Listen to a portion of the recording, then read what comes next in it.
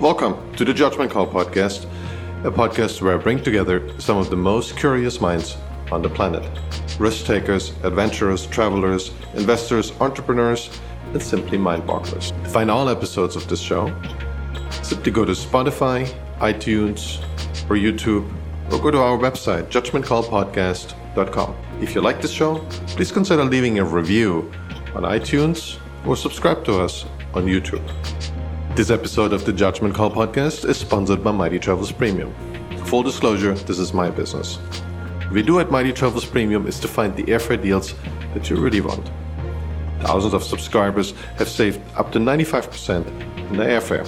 Those include $150 round-trip tickets to Hawaii from many cities in the US, or $600 lie-flat tickets in business class from the US to Asia, or $100 business class lie-flat tickets from Africa round-trip all the way to Asia.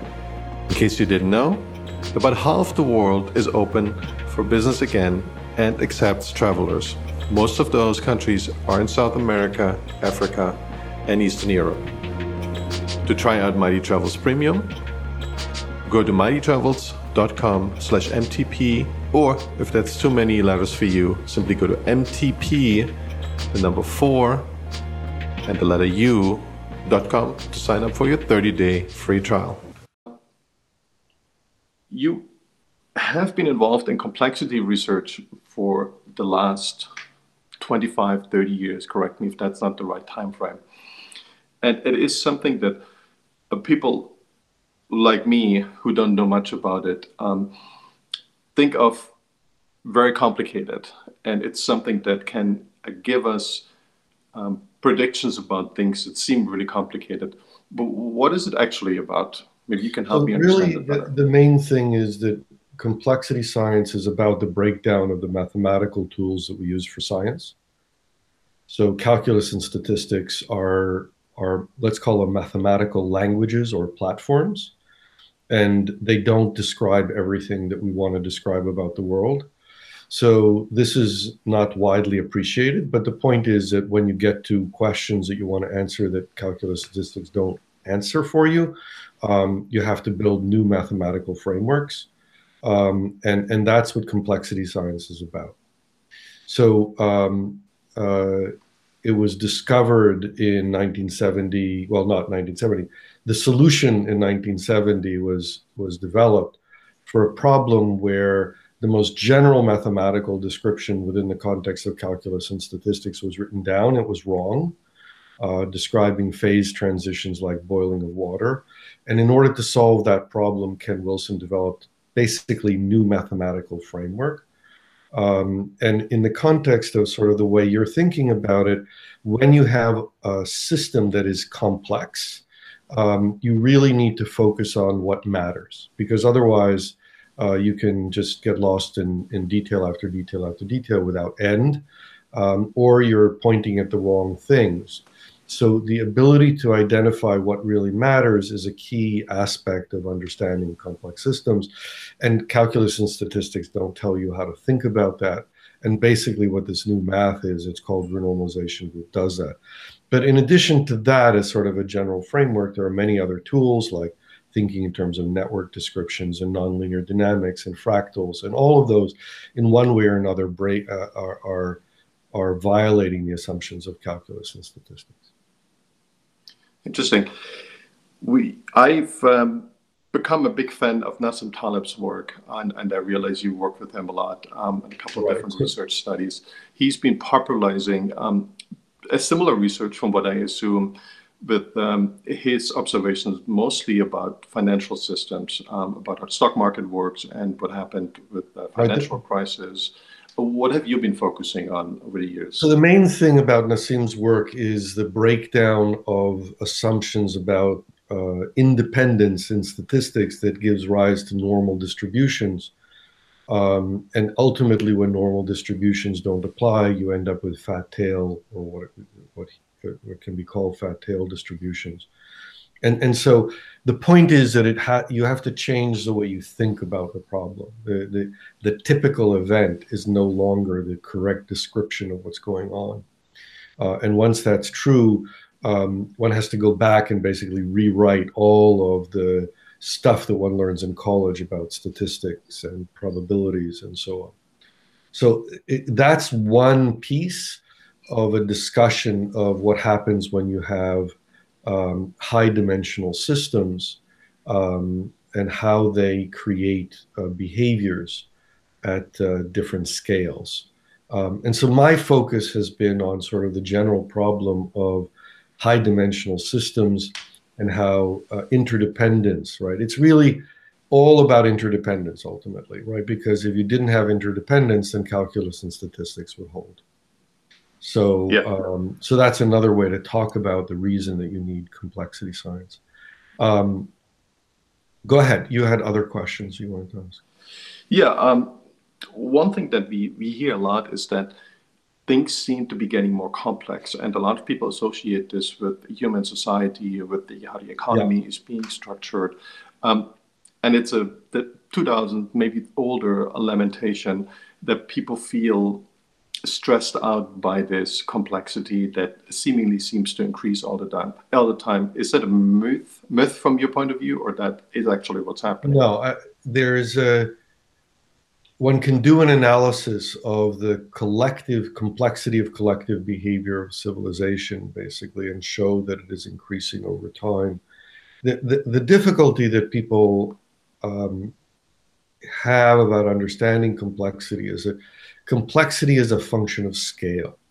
It depends on the scale of observation, right? If you go to the scale at which you only see planets as points, then the Earth is a very simple system. But if you go to the scale of human beings, then the complexity is high. Of course, it's also high if you go to the scale of molecules. But if molecules are independent, then the way their complexity changes with scale is different than if they're interdependent. And what's happened is that civilization has become complex by virtue of the interdependence of human behaviors. It's like, you order a can of Coca-Cola, and the question is, what is where do the components come from? Or a car, a car is manufactured in multiple countries and they come together. And so everything that you do becomes globally interdependent when civilization has these kinds of dependencies. And that's the nature of the complexity that is increasing. And that's what we need to understand about it in a deeper way. Is that also true that the challenge for the individual has arisen, so it's gotten more complicated to live a normal life, so to speak, or that's just true for the particular society, but that's actually hidden from us? That's a much more subtle question, because individuals can find life simple or complex depending upon the environment that they're in at the individual level. The difficulty that is to understand is actually the understanding of the complexity of the collective behaviors of people together. And that's the issue that is overwhelming people, is understanding sort of how society as a whole works. For me, research, and I read a bunch of white papers and tried to go through some parts of the books that you've written over the years. What I found really interesting was one particular section where you talk about the higher, as more complex a problem is, as more complex the organization or society that is able to solve this. And simple hierarchies that we used to have, like a monarchy or the Roman Empire, they were inherently limited because the societies that they can produce, when we look back now, they were too simple to solve complex problems. And that's in the end why they failed to solve these complex problems that were presented themselves to them. Yeah. Have we? The main problem is just to say it in a language that's clear. If the collective behavior of human beings is more complex than an individual, then an individual can't specify and cannot control the collective behavior of those individuals. And we've passed that threshold. which is a statement about the failure of hierarchical organizations in business and in society, including governance structures. And that's a problem of complexity. Just to jump forward in terms of the conversation, ironically, pandemics are not that complex. The nature of the behaviors that are required is fairly simple, and the ability of governance structures to do them is not undermined, even if they're hierarchical organizations.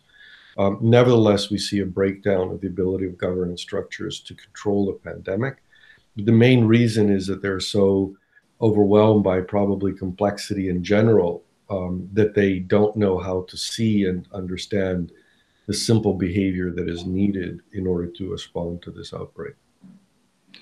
What role would you attribute both of these instances to social media, which seems to be a catalyst in a way that we are not just reacting to our own personal history but also to our desires, but we are making other people's desires, other people's problems, bigger part of our conscience in that moment, and we change our reaction that we would normally be relatively easy to predict. We change it more quickly and go more in hertz. Is that a major difference to the outcome of your predictions? Yeah, I mean, basically, social media manifests the multi-scale behaviors of social systems, including these herd behaviors. So yes, that's a brief statement, but it's a very ancient statement at this point. The nature of social collectives is quite obviously quite elaborate in society, and I wouldn't. I mean, the social media is a piece of that.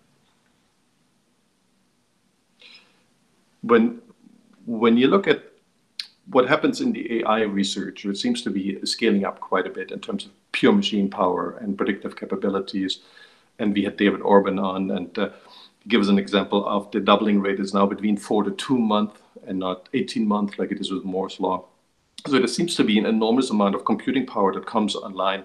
We see this obviously with the big tech companies in firsthand.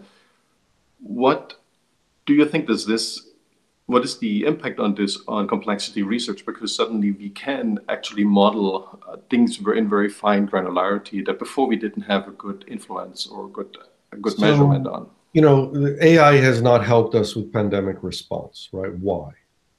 Yeah. The reason is structural. AI is actually, the modern AI is based on statistical assumptions. And as I said, complexity science is all about the fact that statistical assumptions don't actually apply in the real world. And the reason that AI is based upon, you can understand that because AI is trained by huge amounts of data. But complexity is multiplicative, it's exponential.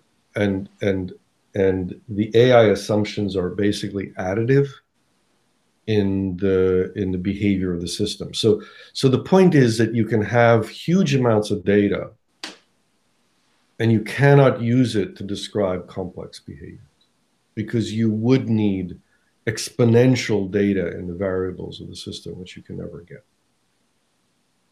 So that actually is a description of the limitation of the AI frameworks that are being used today. Yeah. And in some senses that need to be discussed in more detail, but time is short to do this now. The human brain actually is designed around a different architecture. It's designed around a non-universal architecture that allows different people to be outstanding at different things. And that is a multiplicative architecture. And therefore, it enables us to do things collectively, individually first, and then collectively, that AI, current schema of AI, is unable to do. So in principle, you know, my analysis historically has been that human civilization is going through a transition where human collectives are able to do exponentially or multiplicatively complex things. And ultimately, AI, the way we're thinking about it, is not able to do that. AI is really just now being able to do very basic pattern recognition tasks, which a 2-year-old could do.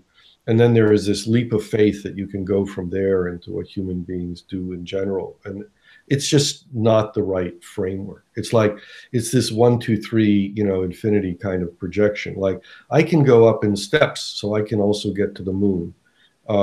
That's just not the way science and advancement of understanding works.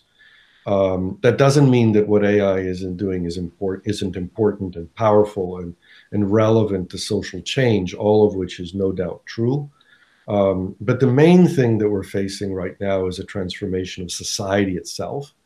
And society itself is transforming not by virtue of technology per se, but much more importantly by how human beings are able to collaborate with each other in order to take advantage of the fact that we are different from each other and therefore capable of doing things together that we wouldn't be able to do separately. Yeah. And I think I can already guess the answer. When you project this forward 20 or 30 years, a lot of people talk about the singularity and how it will impact and how hard it is to see through this moment. That's why they call it singularity, because we have access to so much sheer computing power and it's so cheap. It's all about human beings. Mm-hmm. It's not about computing power. Computing power, it's like, it's more like the fact that we have oil that can run machines, right? Computing power is a different dimension, but it's not the dimension of complexity. The dimension of complexity is much harder to replicate. It's something that in the meantime, computers and computation and AI are not able to do, despite the belief that they can. It's really about people changing, not people changing individually, though that's also true. It's mostly about people changing and how they function together. Yeah. So, and this ability to do that requires consciousness. So what is the part that is intrinsically impossible for machines to get about consciousness. This whole consciousness business has been turned into a deity. Consciousness is a process that arises from certain functional roles that you can model in networks of neurons if you want. It's not been done in the process of AI, but that's because it's sort of in a different direction. It's like what you need to do is have emergence of combining two different processes together. Traditional current AI is based upon feed-forward systems and not recursive systems. You can think about recursive systems, but the point is that, and again, I mean, we can give reference to this so people can read about it. If people want, there's a textbook that I've written called Dynamics of Complex Systems, and there are 2 chapters that are on neural networks. And the third chapter in the textbook talks about multiple aspects of human cognitive function, and in particular about consciousness. And I don't want to, I mean, I can answer it briefly, but I don't know that people understand. You have to build up building blocks. So there are 2 most important building blocks that we need to understand. One is this feed-forward process that has input-output. And the other is the recursive process that goes to attractors and enables you to imprint information, like, ducklings following their mother. You cannot train a feed-forward network to recognize your mother in a single imprint. So some capability is missing in standard AI concepts. And the answer is you have to think about these different kinds of capabilities and then combine them together in order to get a model of what I understand, at least, consciousness to be. But it's an emergent property. It's not a micro scale or quantum gravity concept.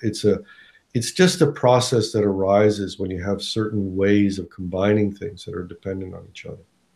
But that creates an opportunity for thinking also about consciousness as a social construct.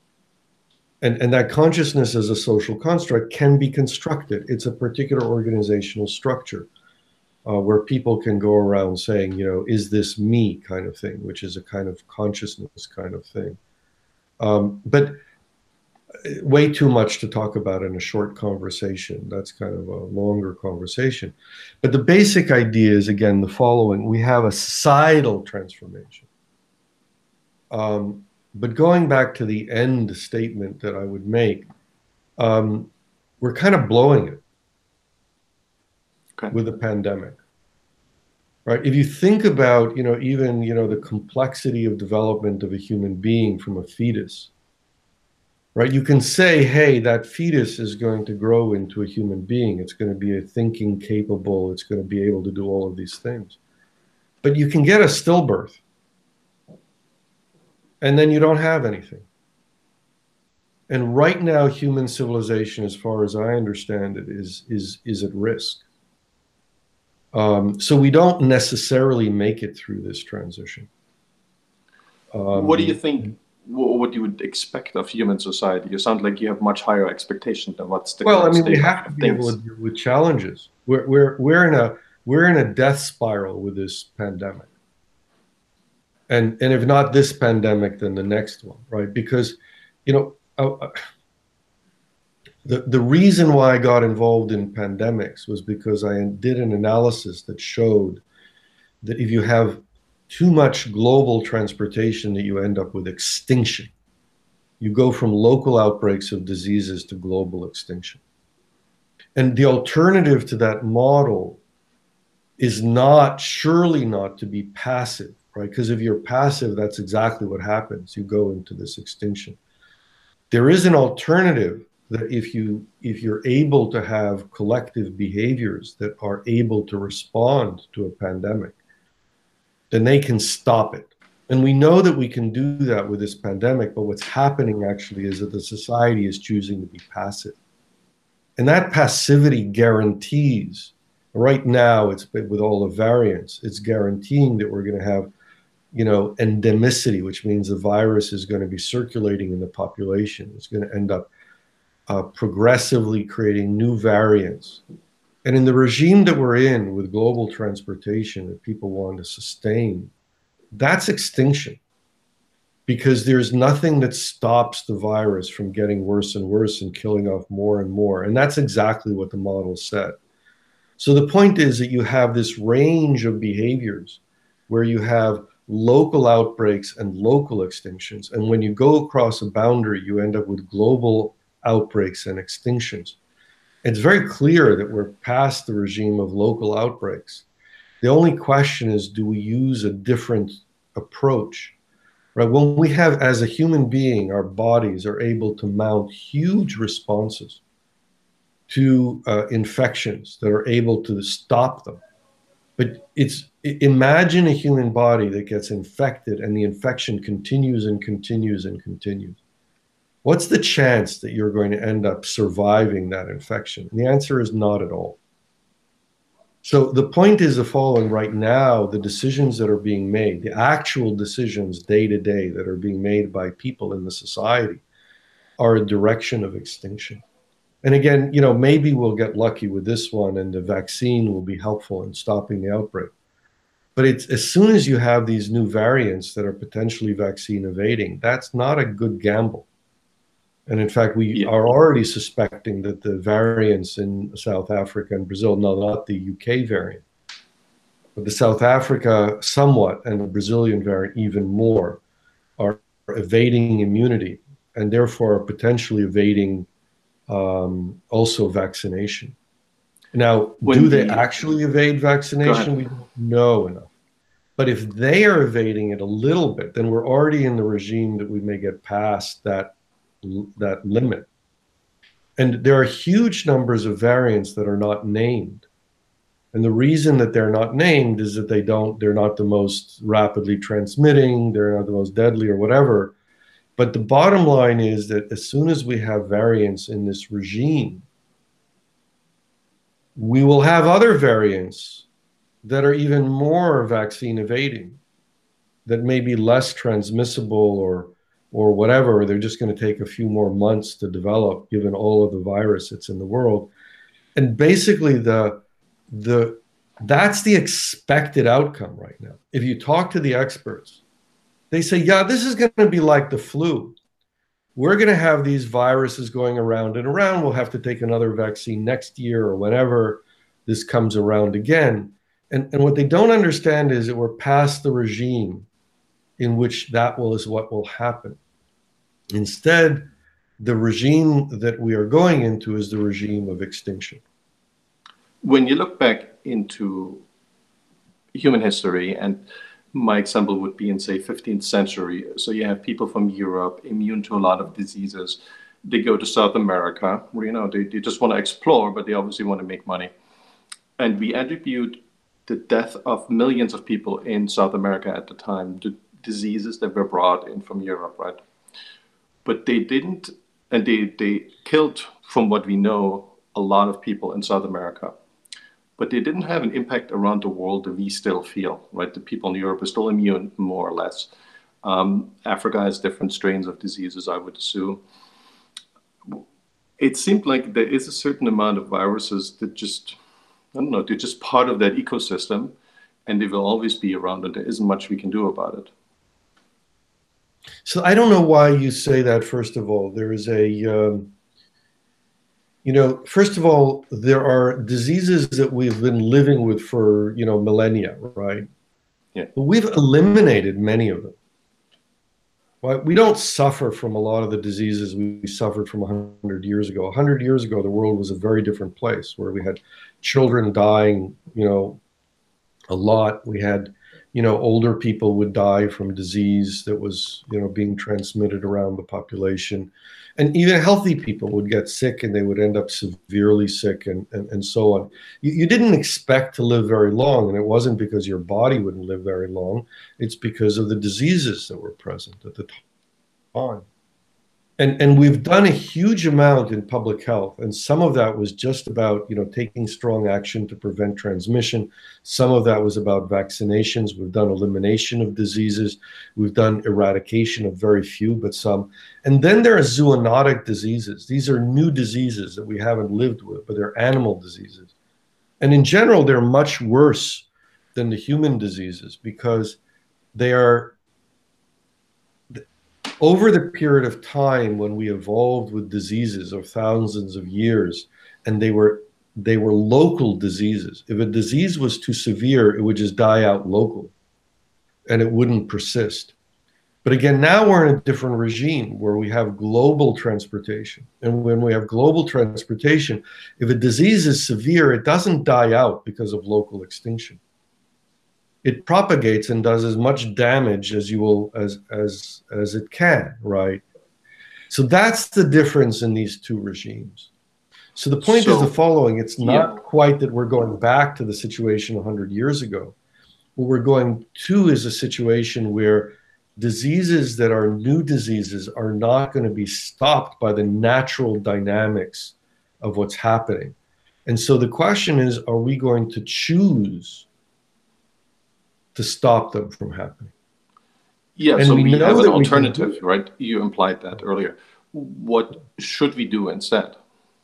Well, we have we know how to stop the coronavirus, right? We know that we can stop it. China stopped it. Australia stopped it. New Zealand stopped it.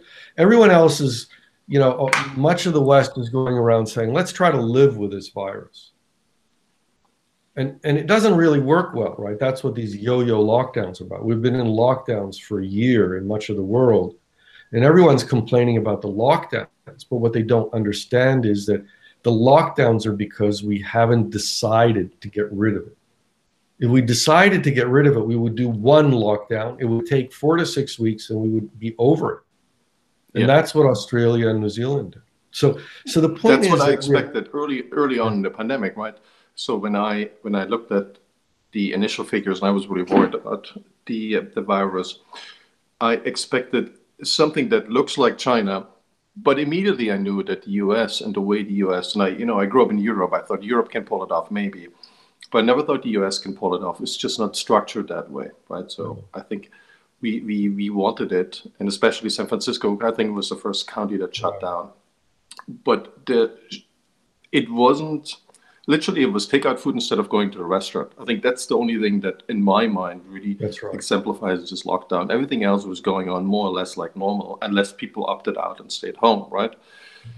And that's really odd because it cannot burn out, as you say. Do you think we still have a chance to do this crazy lockdown? Like literally we stay home, nobody moves for 6 weeks, and then we get to the same result? So the answer is, my role as a scientist is not to say what will happen. You asked me about our ability to understand society. And the answer is, I can't, at this point in time, make a model of society.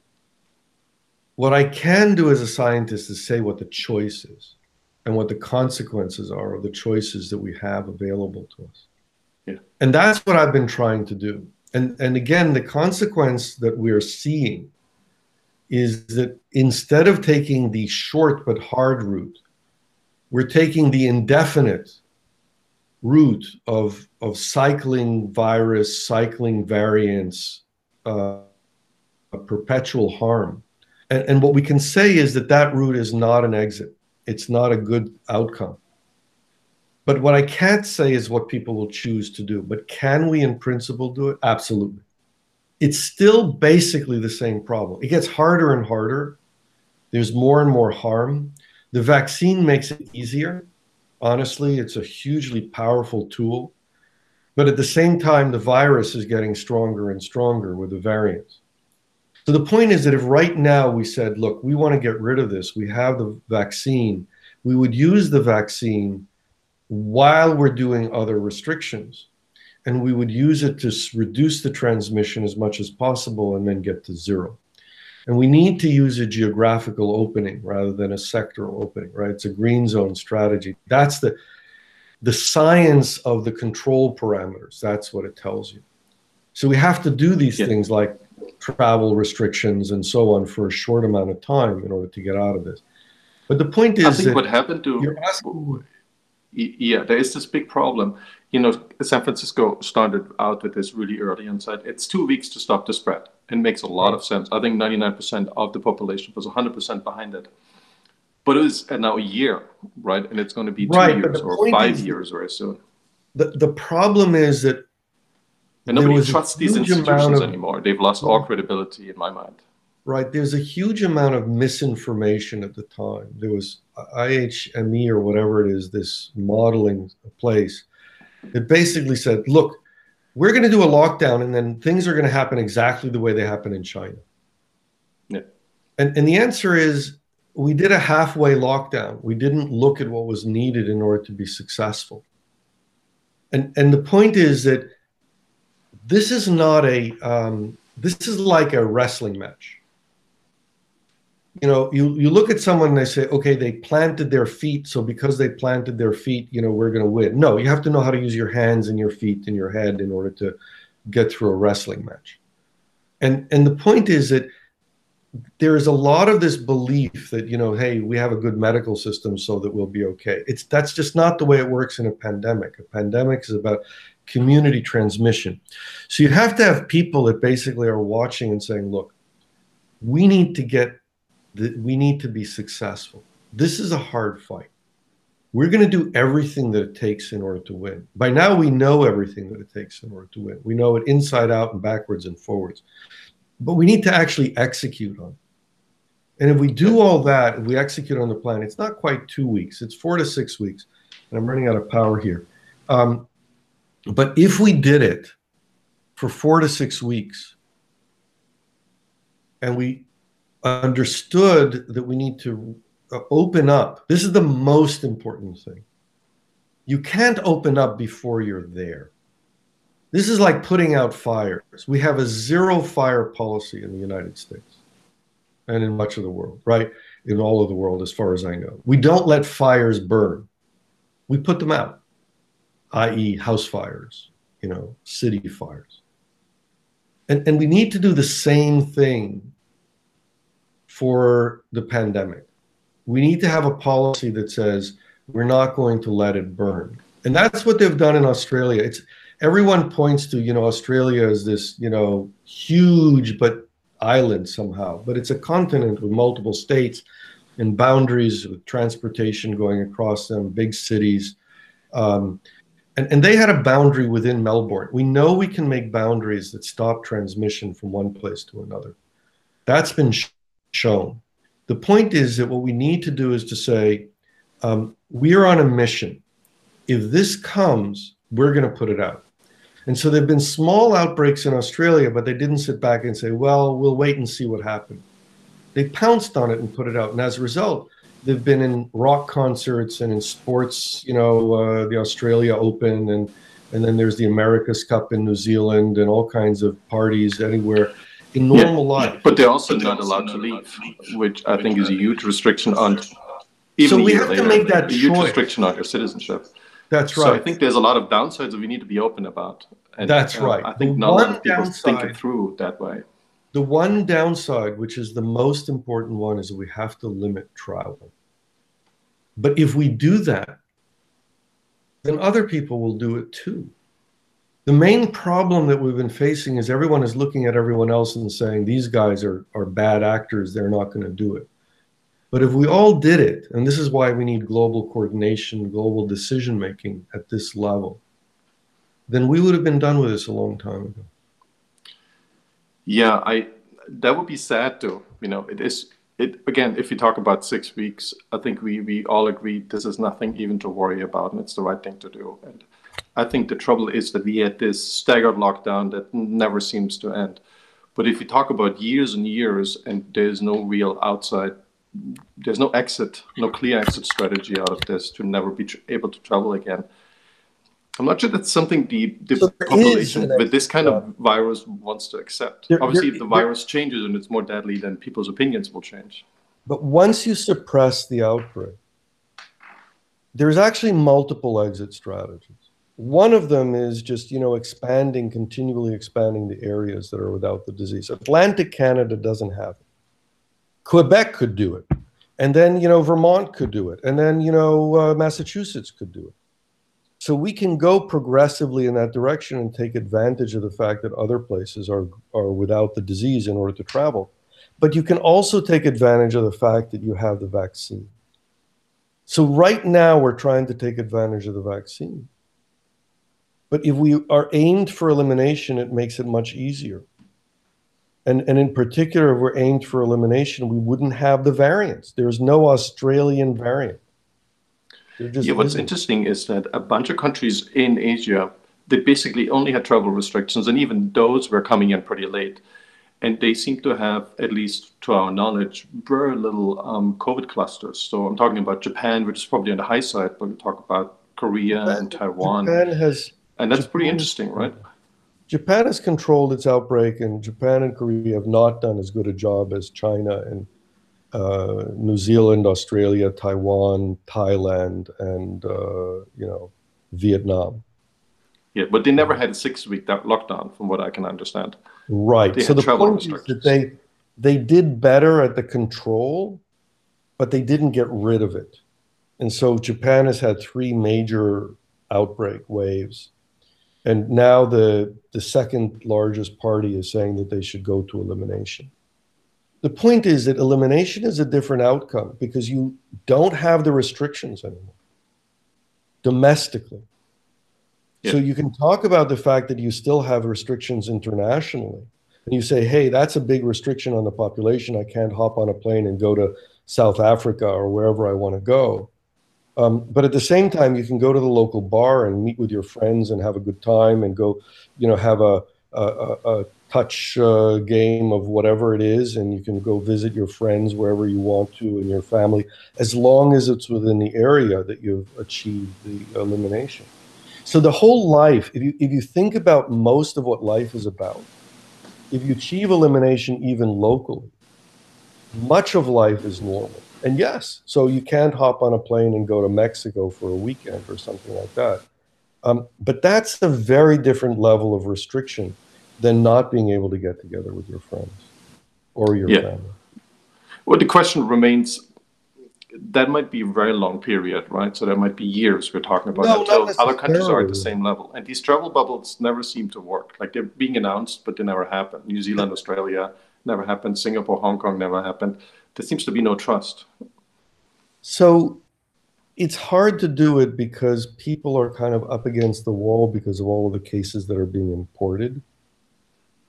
And so they're risk averse. But again, part of that is refinement of the way we do that. Australia has open travel within the country. They had a restriction between Melbourne and the rest of Victoria. That's opened up. So you say travel bubble didn't work, but it is working. They have travel between Outside different of parts of Australia, Victoria. yeah. But they have also had a travel bubble within Atlantic Canada, and they're reopening that after having an outbreak. So the point is that, again, the travel restrictions at the large scale are among the last things that you can relax. But the travel restrictions at the local scale, you can relax much faster. And so, and we've seen that because that's what's happening, right? So again, but you also have no immunity for the local population, right? So assume the vaccine doesn't go through. You can get you can get immunity from but you just need a vaccine. few cases you don't get, and then exponentially takes off. Whereas the other populations would have immunity. Vaccinated. We're done with that. Isn't dying out and immunization the same thing? Well, if because it were, once people are immune, it cannot spread. Either in any part of the world. In other words, the people who got sick before are not being helped in Brazil either. They're being reinfected. So the Brazilian variant is infecting the people who were infected before. So nobody in the world has immunity to the Brazilian variant if we allow the variant to take place. So that's. But then Australians can never travel again because they never have that immunity. Well, they will always have to stay within their bubble. This is what I told you. Yeah. If we want to be in the regime of global transportation, we have to accept the responsibility of being able to stop it. Otherwise, we're into the extinction regime. So what you've told me that Australians or New Zealanders don't have immunity, Americans don't have immunity either, neither do Europeans. They never gained it because the fact that they got sick didn't give them immunity from the new variants. You mean because it mutates, right? Because it changes its structure. Yeah. That's right. Yeah. Yeah, well, that would be a very sad outcome if there's no immunity. That would be surprising, though, right? A lot of those diseases give you immunity. But that doesn't happen with COVID. It's not surprising in this case, because the whole point is just like the flu, we've been treating it like the flu and allowing it to multiply. We have billions of virus around the world. So it mutates. That's what it does. So if you want a world where viruses mutate and they become new viruses that infect everyone and give them the disease again, and the fact that you were sick before or might have been sick before is now a prior condition to even having a worse disease the next time. That's the world that we're going to right now. And using that model, you feel it makes no difference how deadly a virus is. So this virus is very deadly to old people, but people below the age of 65, very rare to actually die from it. But they end up with long COVID, so their health deteriorates, right? About 10%, 10% to 50% of people, depending on how you measure, what you measure, biological harm or symptomatic damage. Well, there's always going to be already causing people to have severe outcomes, and then they're going to get infected again by the next time the variant comes around.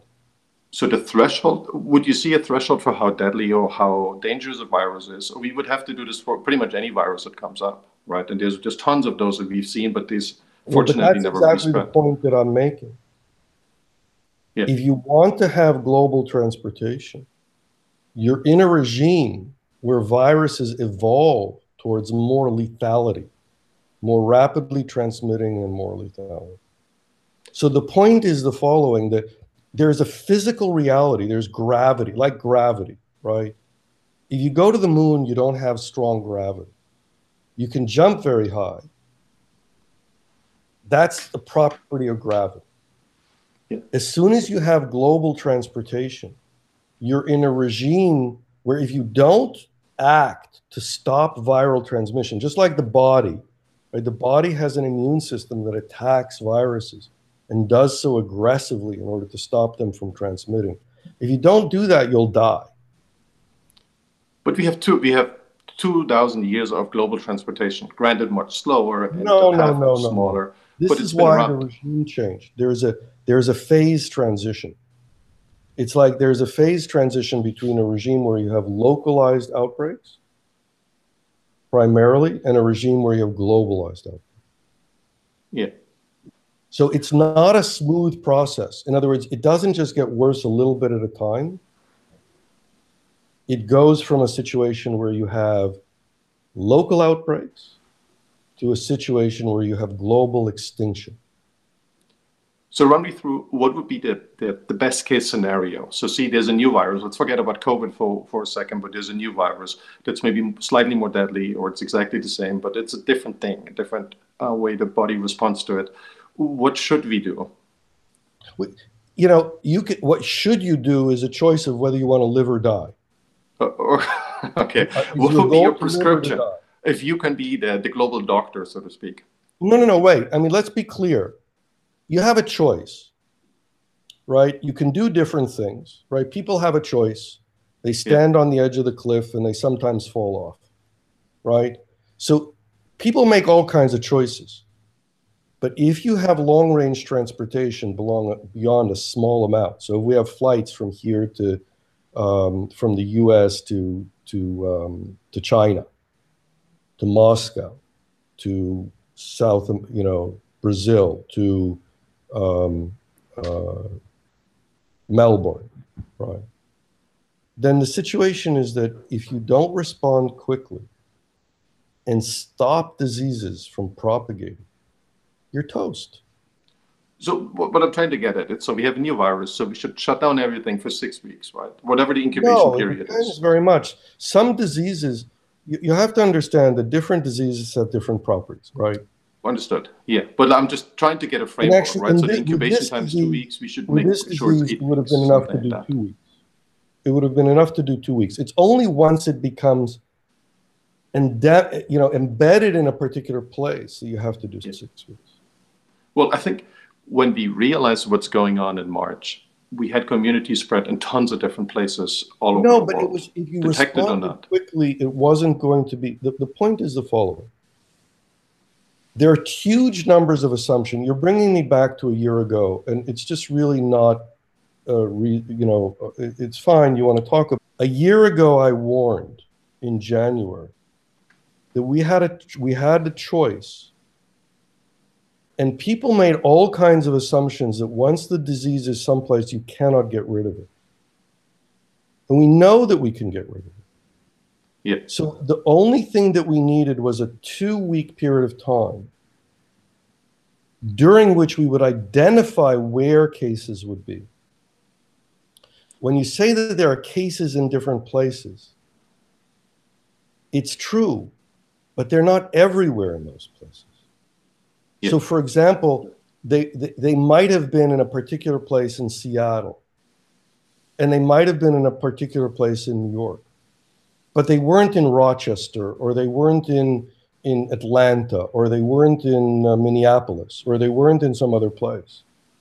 So what China did when the disease started, which is not a dictatorship type of thing, it's the right action for responding to a disease, is they froze everything until they could identify where cases were. And once they identified where cases were, they were able to respond to it differentially in different places. So what you want to do is you want to have the awareness. This is like another way to think about it is you can be a plant or an animal. We've acted like a plant. We take the hit. Plants have no awareness, no consciousness of what's going on around them, no ability to react to what's happening. So ideally, if I may sum this up, ideally, because it's a 2 weeks incubation time, the whole world should have stopped for 2 weeks, and that would have been it, right? Because it needs to be synchronized. Yeah, we should have done that. I think everybody tried, but somehow it didn't work. Maybe we should just get the message out and do it. That's right. We should get the message out and do it. Yaneer, thanks for doing this. Thanks for taking the time. Really appreciate that. Thank you. Thanks for being on the podcast. Take care. All right, talk soon. Bye-bye.